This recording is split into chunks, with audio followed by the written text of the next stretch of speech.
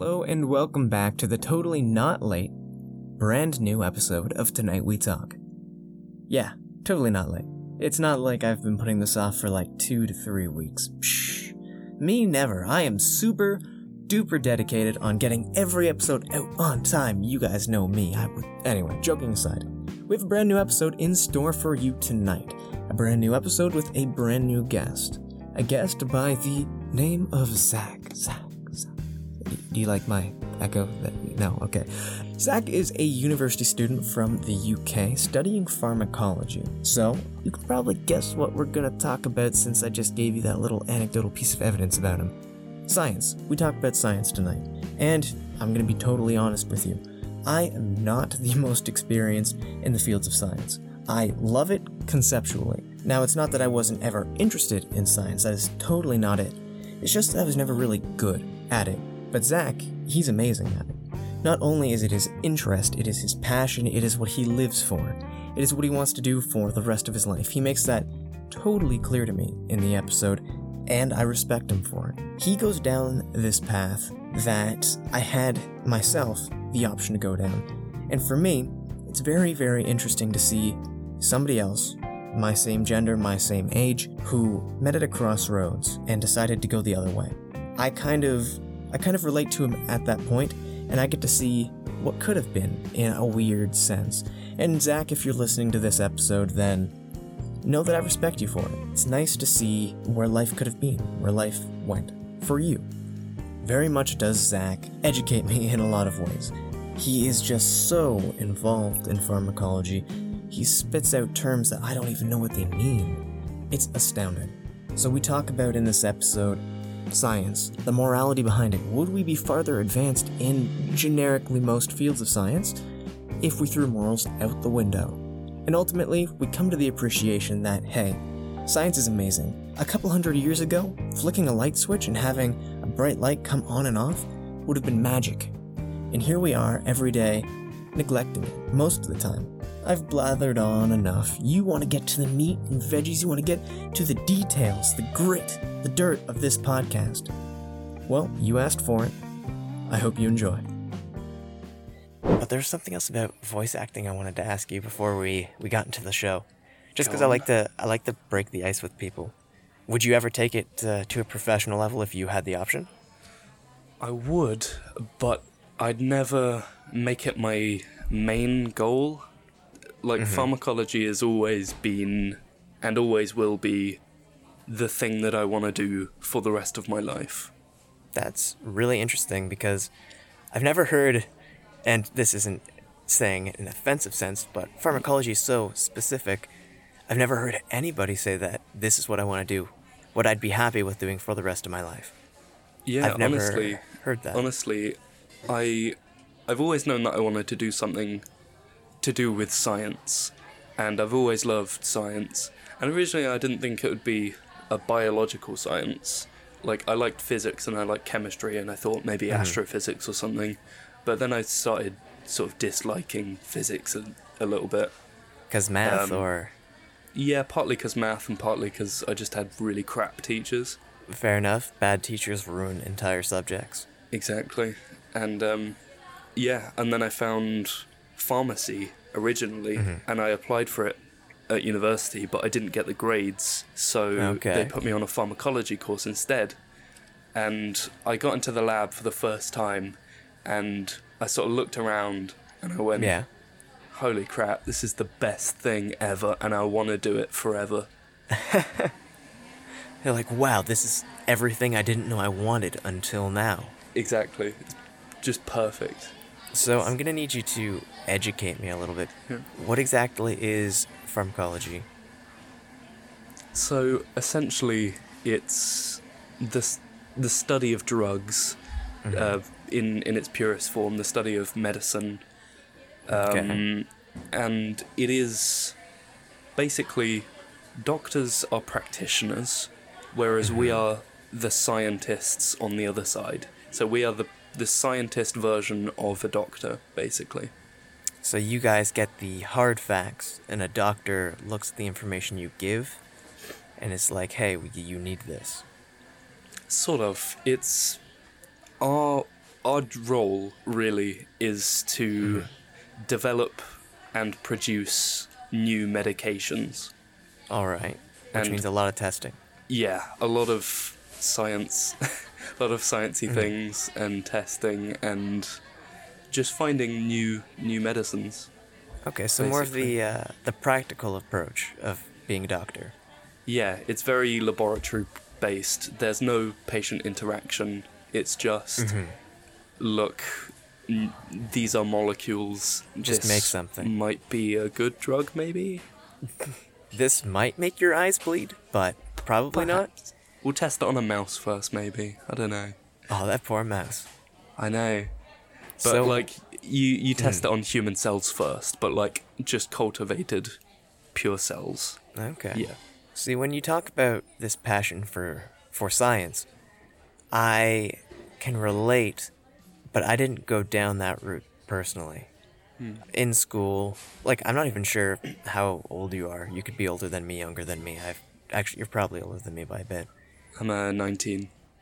Then you are the exact same age as I am. Oh, sweet. Yeah, awesome. We have so much in common. Oh my God. When I was in high school, I wasn't the strongest student in subjects that were really the core principles, science being one of those earlier on in high school here. I always thought to myself, chemistry, for example. Chemistry is literally just the alchemy that we read about in fantasy books. And I think the same thing goes for a lot of science.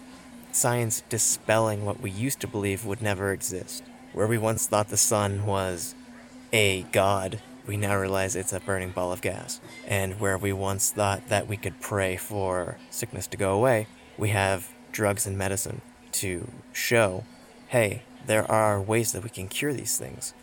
That we're kind of taking what we used to think was magic into our own hands. Yeah, back in the day, originally chemistry was alchemy, and the first periodic table actually was an alchemical periodic table, I think. But the half-life of knowledge, which is the time it takes for half of all knowledge to become redundant or disproven, is becoming shorter and shorter, to the point where we're learning things much, much faster than we used to. Well, it's constantly faster than ever before, right? Yeah, it's like a exponential curve in a way. It doesn't really feel special anymore to a lot of people.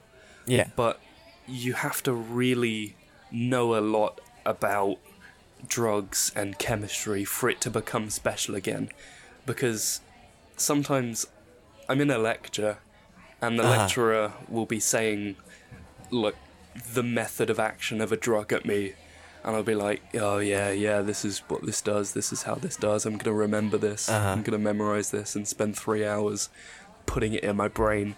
And then I sort of stop and think, holy crap, this is so cool. Oh my god. Oh my god, it's the most amazing thing. It really is amazing. Do you have Gaviscon in Canada? We might have a different name for it. Maybe. It sort of acts like an antacid, in a way. It's got a very special method of action, and basically it prevents acid reflux. You know what that is? Okay. Yes, that's kind of where you feel that burning in your throat because you almost vomit, right? Am I close there? Yeah, that's it. And it's where your stomach acid sort of repeats on you, and it's to do with your lower esophageal sphincter. And it can do some serious damage. Yeah, well, it's more the discomfort, and it happens a lot to old people, and the older, I guess people that are over 40, I suppose, it happens a lot to. Oh, but the elderly, over 40. Oh, yeah, over 40. No, like middle-aged, I'd say, and above. But there's this medication that we use in the UK called Gaviscon.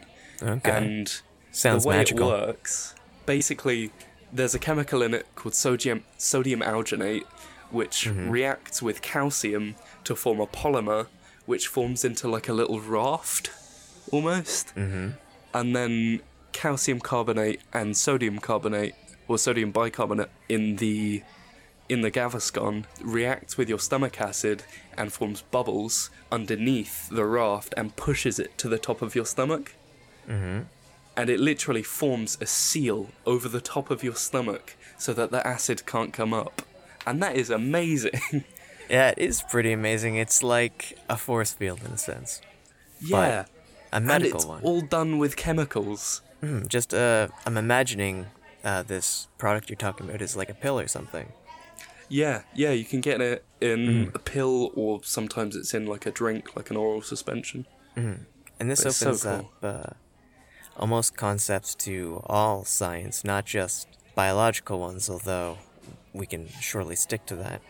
I was reading earlier this week, actually not even reading, are you familiar with the YouTuber Philip DeFranco? Yeah, I sort of know of him. I don't really watch him, to be honest, but I've definitely heard of him. Whenever he releases news, I watch the news. And very recently there was a boy.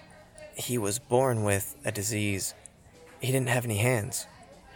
He had to have them amputated for reasons I can't remember. And recently, in the last 2 years, he got a hand transplant, like a successful hand transplant, which they did a follow-up on him, and that's why he was back in the news, because he can write his name now. It's just crazy, these steps that we're taking, where people would think, oh, that's mad science. You know, we literally wrote stories about monsters of sewn together body parts from all different people to construct a new living thing, and that was called Frankenstein. And now we have this kid who can live a normal life again because he got a hand back. It fascinates me so much. Do you think that these advancements in technology are good things? Well, there's a bit of a balance, really, because eventually there's going to be a problem with overpopulation.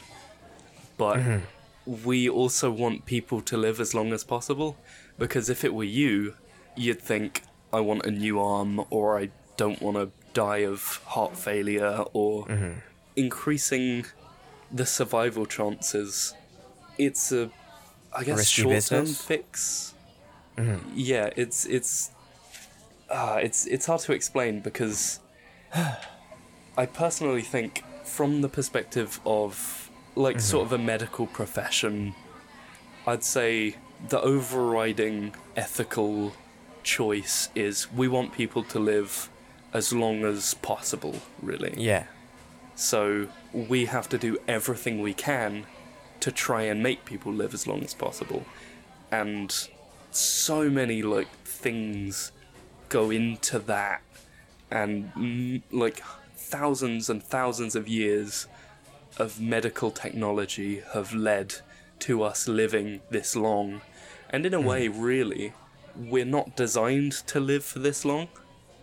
Like, the menopause, like, shouldn't really happen, technically, in a way, I suppose. In a biological stance. Yeah, basically. And we're living older than really nature intended us to. How long do you imagine people were meant to live for? I'd say we sort of reach our prime between 18 and 21, I'd say. So about that doubled. So let's say 21 40s. times 2, so 42 maximum. Because then we can raise our kids and stuff. So we can have kids, raise our kids, and then just pop off, you know? You know, drop dead, hit the dirt. Pretty much, just lay ourselves to rest. But in a civilized society, we all really want to live as long as we can, because we're all afraid of death. Let's be real. In modern Western society, we want to live as long as possible. Yeah. And in like some, I'd say, religions or cultures back in the day, they always wanted to go out guns blazing type thing. Like, I think maybe the Norse, they love to have their final battle and go out in a fit of glory. A blaze of fire. Yeah, pretty much. But yeah, overpopulation could be a problem in the not-so-distant future. If we flat out say, maybe having people live this long is a bad thing, because overpopulation will kill us in the long run. If we refuse the people, we refuse the medicine, then we look like monsters.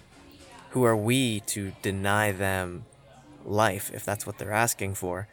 And in the moment, it's like, oh my God, you're a monster for saying that. We should stop maybe medicating people for a certain disease or a certain illness, because eventually we'll be faced with a whole new problem, one that might be a lot worse than a couple thousand people dying.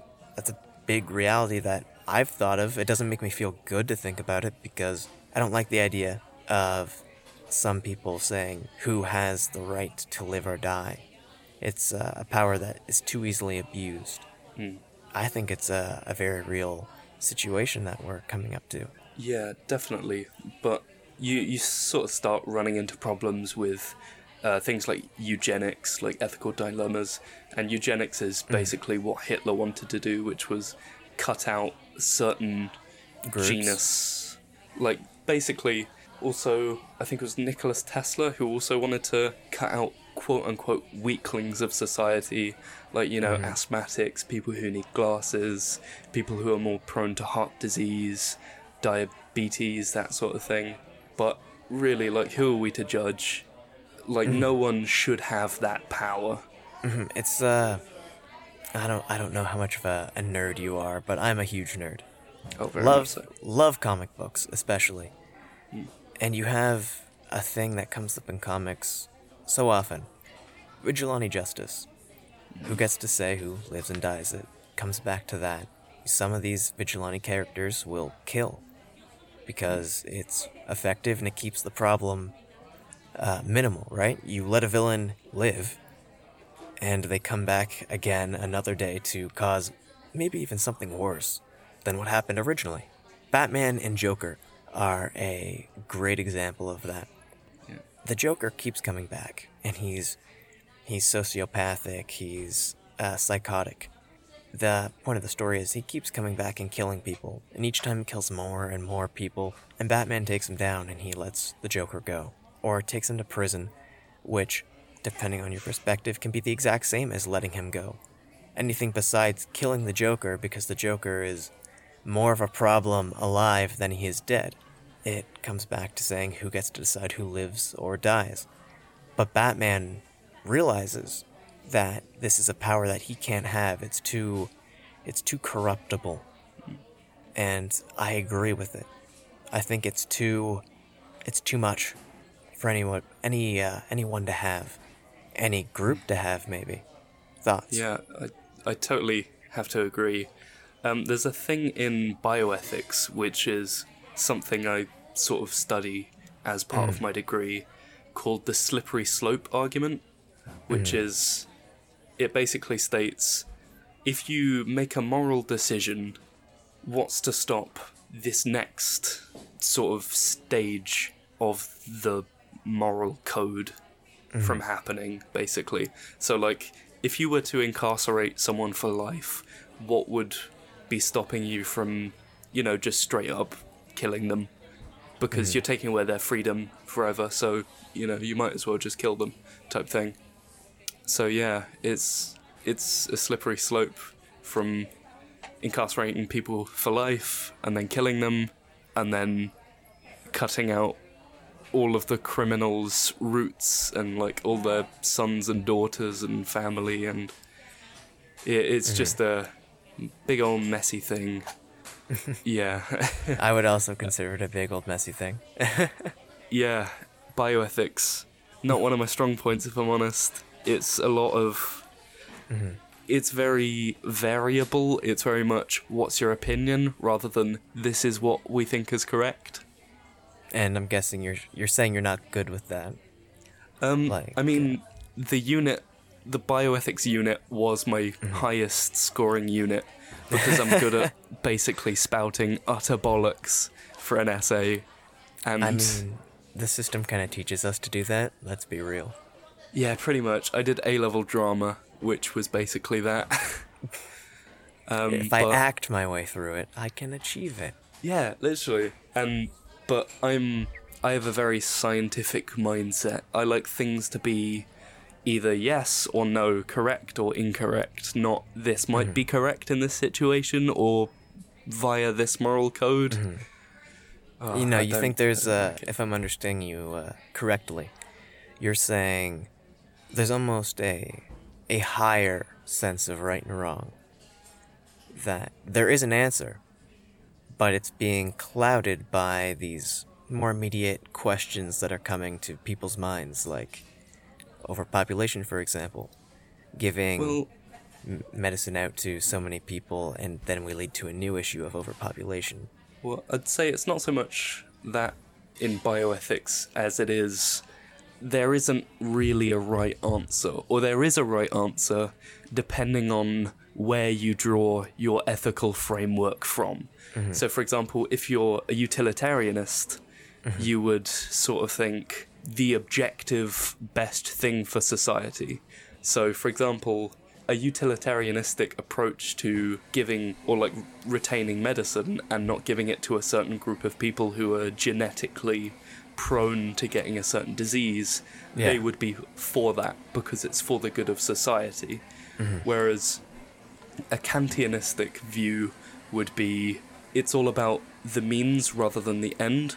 So that person dying or those people dying is more important than saving the lives of everyone, basically. I think I can understand where you're coming from. Okay. Do you know the trolley problem? I might know the problem, but not the term trolley problem. It's basically... So you're put in a scenario where you're next to a lever or a lever, and there's a tram or like a train coming down a track. And I've heard of this, but keep going. Yeah, it's hurtling towards one person, or sorry, no, it's hurtling towards 5 people, and if you pull the lever, it will switch the tracks and put it onto a track where it will only kill one person, and it's do you pull the lever or not? Well, because if you pull the lever, you'll be killing one person but saving 5. So objectively, it's better. But if you do pull the lever, you are actively killing one person, and you decide who lives and who dies. I'm guessing you're going to say that you would pull the lever and kill the one man. I definitely would kill the one person. And thinking objectively.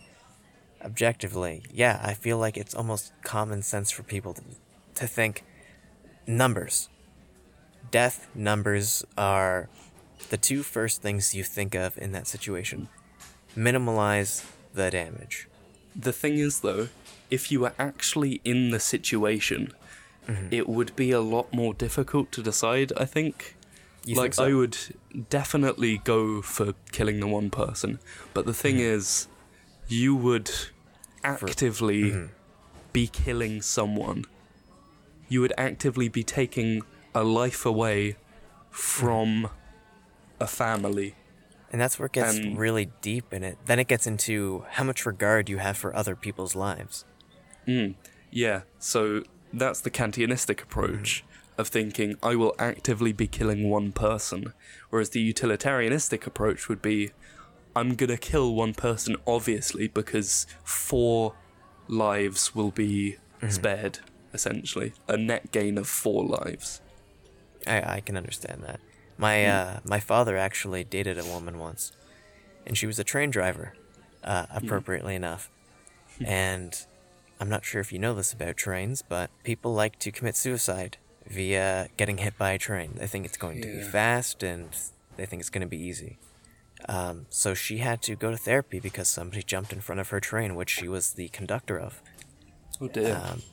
And she couldn't handle the reality that maybe not through her control, but in her perspective, she killed somebody. And that's a lot about...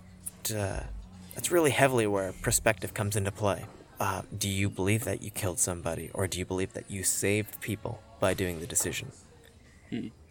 Some of literature's best villains think that they're doing the right thing. Where somebody might feel guilty about killing one person, we might feel good. We might feel like a hero for saving 4 as a grand total. And it's very difficult to be objective when human lives are at stake. Because there's so many different morals coming into play. Do you think that science would be more advanced if we threw morals out the window? I think it would, definitely. But at what cost? Basically. I had a feeling you were going to say that exact line. So that's what came to my mind as well. Yeah, you were like, just talking about comic books, and that's a very comic book line. It's what do you sacrifice, right? Your humanity? Yeah. Like, you're just becoming a horrific group of things. Like, if an alien species were looking in on us, or some higher being was looking in on us, and it saw us doing these atrocities, what would it think? What would they think? You have to ask yourself that question with most of the things you do. Like, what would I think if I were watching somebody else doing what I'm doing right now? We talked about Hitler a little bit and how he was looking to cleanse almost the weakness out of people or the human race. I wasn't the best in history, but I was under the impression, put under the impression through other people that Hitler was very, very big into advancing technology, whatever the means. As you said, at what cost? Well, at any cost. He was doing all different kinds of unspeakable things to people, and if it wasn't him, then whoever he let do it. I would personally love to search up examples of different advancements under that regime came to fruition, but unfortunately, with the way my recording setup is right now, I can't access the internet other than to have this conversation. I just hit my arm off a closet door, actually. That's to give you an image of how cramped I am right now. That's it. Oh no. But I'm just in like a sort of big room, but I'm like stuffed into the corner, to be honest. I mean, it's best to cancel background noise. But even if I can't come up with an example, the concept still stands that we throw morals out the window and it opens up more possibilities and less gateways we have to go through to get the answers we're looking for. If we could take medical testing directly to the human body instead of going through cell samples to small animals to slightly bigger animals to animals that are similar to the genetics of or structure of people, things would go faster. Actually, there have been some very, very good advances and ongoing advances with simulated medical technology. So they can simulate what would happen in a human body if this drug were to enter it. And right now we're sort of at the stage where we can see it on a molecular level. We can see exactly what would happen if an enzyme collided with a drug. And that's where we're at so far. And eventually, and this will take a long time, we could get to a point where we could stop, using animals and human tissue samples and all that, really.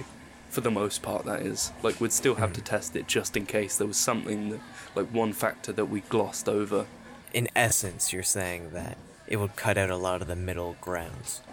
Yeah, basically. It could save a lot of lives, like animal lives. And the concept is, right now, the simulation is at the point where you can predict how things interact fundamentally, but not too complexly in the system. Yeah, you can see it down to, like, below a cellular level, but that's about as far as we got. So from that, you'd need to go on a cellular level, and then a tissue level, and then an organ level, and then an organ system level, and then all of the organ system levels to create the whole body effect. Which is still amazing. A long way up. Like what you're saying is made so far is still insanely incredible. Yeah, it's just not at the point yet that it's 100%. This is a great thing we can use. Yeah, it could be many, many years, or potentially even impossible, like, and could never happen, basically, because it's so complex. In the body, there are so many factors to think about in the body. And on that subject, actually, I'd like to talk a little bit about thalidomide. I'm not sure if you've ever heard of it. It sounds familiar. A lot of the things you're saying to me, like, have you ever heard of this thing? Like, it's ringing bells, but... Basically, it was a drug that was taken for morning sickness for pregnant women, and it was actually tetragenic, which basically causes very, very severe mutations in the little fetus or embryo. I have heard of this, yeah. Yeah, it was a terrible, terrible disaster that happened many years ago. It was very popular, right? It was a massively consumed thing until everyone found they were having birth defects in their children, if I'm not mistaken. Yeah, because they tested it, but they didn't wait until the babies were born. So they tested it and then kept an eye on like the woman's vitals, but they didn't check out the kids. Check the baby, which is an obvious yet understandable mistake, I think. They knew that molecules can come in different shapes in a way, but they're still the same molecule, and they interact with most things in exactly the same way, but the body likes things a certain way, and it's called an isomer. Okay. And thalidomide had 2 isomers, the R and the S version, I think. I'd have to check that, or the E and the Z, I can't remember. Just 2 things, essentially. Yeah, there were 2 different versions of the drug, and they knew that one would cause this effect. And what they did was they filtered everything out, so it was only that version of the drug left, and it was the active, good, pure version of the drug that had no negative effects and effectively cured morning sickness. But what they didn't realize is that in the conditions of the body, it would cause the active version to convert into the tetragenic, negatively affecting version. Oh no. Yeah, and so no matter what, they thought everything was fine. So no matter what, they were asking for trouble, essentially. Pretty much. But thalidomide is, I think, actually used nowadays as a effective morning sickness drug. Even though it had such a bad rap before. Yeah, but the thing is, they've actually made it all okay. Or so we think. Dun dun. For now. Well, that's... Drugs are crazy, though. I would say that's the same concept as marijuana, but to my understanding, marijuana was only villainized. It never actually had any detrimental effects on people besides extensive uses on the brain. I mean, alcohol is horrific. It's a horrible, horrible drug, but it's legal? accepted. Yeah, it's legal, and it's so ingrained within so many cultures that it would be absolutely impossible to criminalize. I think we're on the same page here, where are you leading up to saying alcohol is legal, yet marijuana isn't, and marijuana is less harmful? Yeah, basically. I say that to a lot of people. It's crazy. I never personally smoke it, but I could see how people would. But still, don't drink, don't do any sort of drug, because they will have negative effects. There are always negative effects. Yeah. And go on. Risks associated. Well, on the case of marijuana and alcohol, I, for a long time, said, I've never smoked pot, personally, or ingested it in any means. But from all the cases I've heard where marijuana was involved in any kind of issue or conflict, alcohol has done the damage tenfold. Impaired driving is a valid driving under influence at all, whether or not it's alcohol or marijuana. I think that's a bad thing to be doing. However, I've never heard too many stories of people driving under influence of marijuana and getting into a crash like somebody does under alcohol, or being as aggressive as somebody is drinking alcohol and they're drunk and they're making all different crazy decisions that are damaging to the people around them or the environment sometimes. I just think alcohol is more dangerous in a lot of senses, whether or not it's how it affects your body to the core of it, or how it affects your behavior. Yeah, honestly, alcohol is just the worst. Like, it can increase your risk of liver disease and liver cancer and heart disease, heart cancers, and just so many things are worsened by alcohol. It's a terrible thing. Never ever do it. And when you mix it with other drugs, it does bad things too. Yeah, exactly. Like alcohol and paracetamol. Never do it. What is the effect, may I ask? It can cause peptic ulcers, which are just ulcers in your stomach, and they're very painful, and they're treatable, but very painful, and there's a risk of death if you have too many paracetamol and too much alcohol, basically. Too much alcohol. Yeah. Yeah. Don't do drugs, kids. The more you know, a rainbow appears over us. I know the effects of, not all, obviously, but some drugs, especially the ones that do their job very, very well. I think it's the term return of investment, where you've gotten almost the best deal for your money. Let's just give crazy numbers and crazy examples. A microphone for $200. And a $200 microphone is going to be the biggest return of investment. It's going to have the best sound. It's the most affordable. You're getting the most value out of your dollar. And after you pass that point, you're hitting less returns. You're getting less results. While with drugs, it almost seems like if a drug is really good at what it does, it usually comes with a downside. There is there's a thing called the therapeutic window, which is basically what you just described.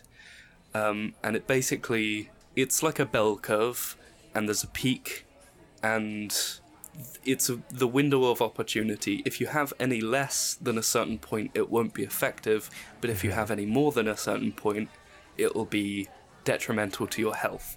And some drugs have a smaller therapeutic window than others, so they have to be calculated with body weight and all of that malarkey, especially with, cancer drugs, chemotherapy, that sort of thing. Insane stuff. Yeah, but that's like really crazy drugs. I haven't even gotten to those drugs yet. Trying them or working with them? Working with them or learning about them even. Like, oncology is just the furthest thing from my mind right now.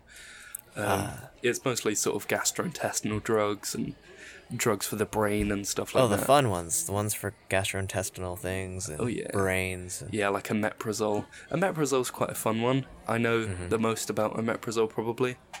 What does omeprazole do, just out of my own curiosity? Basically, it stops production of your stomach acid. And it's used for treatment of peptic ulcers, basically, to stop them from being irritated so that they can be healed. Wow, that sounds pretty useful. And I'm sure there's also a lot of repercussions with that. Actually, you'd be surprised. It's got, like, the basic side effects that any pill does, like nausea in some cases, and just all those general things. Removing acid out of your stomach doesn't have any downside? Well, it does, to some extent, but it's necessary. Like, you can't not do it, because you'll be in immense pain if you have a peptic ulcer, because it's basically acid being constantly poured onto an ulcer, which isn't good. Wow. So you have to stop the stomach acid so it can be healed. And not just any acid, but hydrochloric acid. Yeah, hydrochloric, butanoic, all them good things. And eventually it can cause brittleness of the bones, so it's not used for prolonged use, especially in older people. Speaking of brittleness of the bones, you probably didn't know this about me. A couple years ago, I had a very bad skin infection. I used to bathe for like 6 hours a day, every day, because I loved water. So it wasn't even the process of me soaping myself down all the time, but it was just sitting in water for that long that I wore down this oil/skin barrier that every human body has. And it essentially opened up, well, what the dermatologist told me was that it opened up my body to all these things that your skin essentially keeps from getting inside of you. I was getting infections and whatnot into my body that shouldn't have been there due to my own stupidity. And this infection wouldn't go away. It was all over my body, raised skin. I won't get into too many of the gruesome details, but it was not pretty.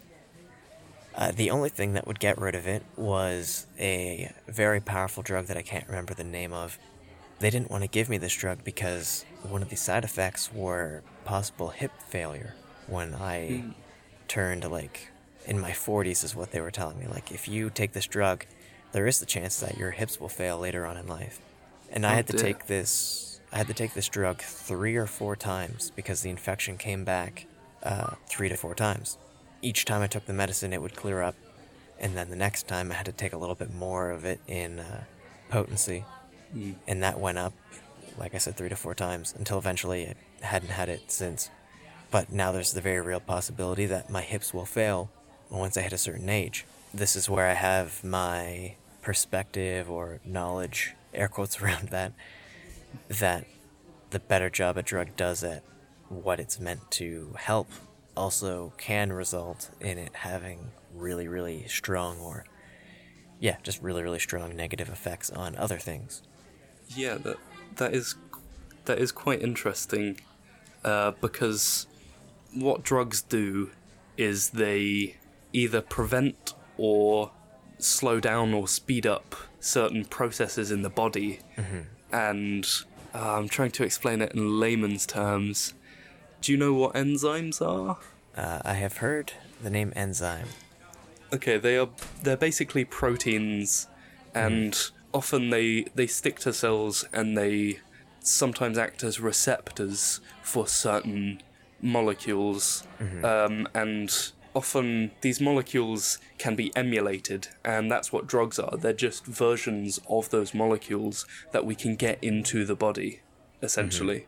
And sometimes those emulated versions of the molecules, either they go into the whole body, or like they go into more broad parts of the body, like more areas, and basically cause weird effects because they're affecting multiple areas of the body, including, but not exclusive to, the area that you actually want to affect. And what that's called is the cleanness of the drug. So often with drugs, like with gastrointestinal drugs, it's a bit easier because when you swallow a pill, it goes straight into your gastrointestinal tract. So it'll mostly stay there if you have good solubility. But these disperse across the entire body, or yeah, can. sometimes. So sometimes drugs like antihistamines are very, very clean drugs. They very rarely have any side effects, and usually you can take a lot of them and just be entirely fine. Yeah. Whereas there are some that just affect everything in the body and just mess up a whole lot of stuff, and you can't take many of them or you'll die. Almost the reverse concept of pesticides and certain bugs or animals developing immunities or resilience. It's the opposite, where they've kind of gotten good or gotten better at stopping or resisting the effects of whatever chemicals put inside of them. A lot of pharmacology is trying to find the cleanest way of putting something into the exact place that you want it. Well, chemotherapy is like very, I guess, what you would say messy then. Because it definitely totally nukes the entire body with chemicals in the attempt to kill cancer. Yeah, and the big thing with cancer is to try and get something that only selects cancerous cells. But that's very difficult because you need to sort of detect the DNA, which is just a difficult thing. Well, I imagine, somebody who's not the most educated in the field, that it's like finding a needle in a haystack. Pretty much. You have to design something. You have to design a molecule that's good at finding a needle in a haystack. Well, which is pretty difficult. I can design a computer to do it. Snaps fingers and does finger guns in your direction. Exactly. I have to be completely honest with you. It doesn't make me happy to have you tell me so much and for me to not understand, as much as I'm doing my best to pick up on what you're saying, and this definitely isn't my strong suit. This isn't my forte. What I'm trying to say is, you're really smart. Thank you. I appreciate that. It's just sort of finding what you're good at in life, really, which is a difficult thing to do. And you sort of just gotta really find out who you are before you can find out what you want to do. I was quite lucky in the way that my mum is a bit of a hypochondriac, so she kept bringing home new pills to take, and like I'd look at them and be like, oh, I wonder what that does. And like Google everything and stuff. Personally, I've always been somebody that tries to take half medical recommended doses. Maybe that's not a good thing. Maybe that is a good thing. Never do that with antibiotics, because it'll create antibiotic-resistant bacteria, which could wipe out the entirety of humanity. I have heard of that, and I've never done it with antibiotics. Good. You know what? Scout's honor. One hand on my heart, one hand in the air. Never done that. Mostly with Advil, things like that. Trying to keep myself as sensitive as I can to the chemicals in my body. But this all aside, I think I'm going to call the episode there. But I want to have you back on the show again eventually, so maybe I can seem smart in return. Maybe convince you that I don't completely know nothing. Maybe I'll interview you about a subject that you're happy to talk about and interested in. Oh my god, this is all I've ever wanted in life, ever. Reversal. I wanted to ask, in the very beginning of the episode, did I ask you to introduce yourself and tell the people where they can find you?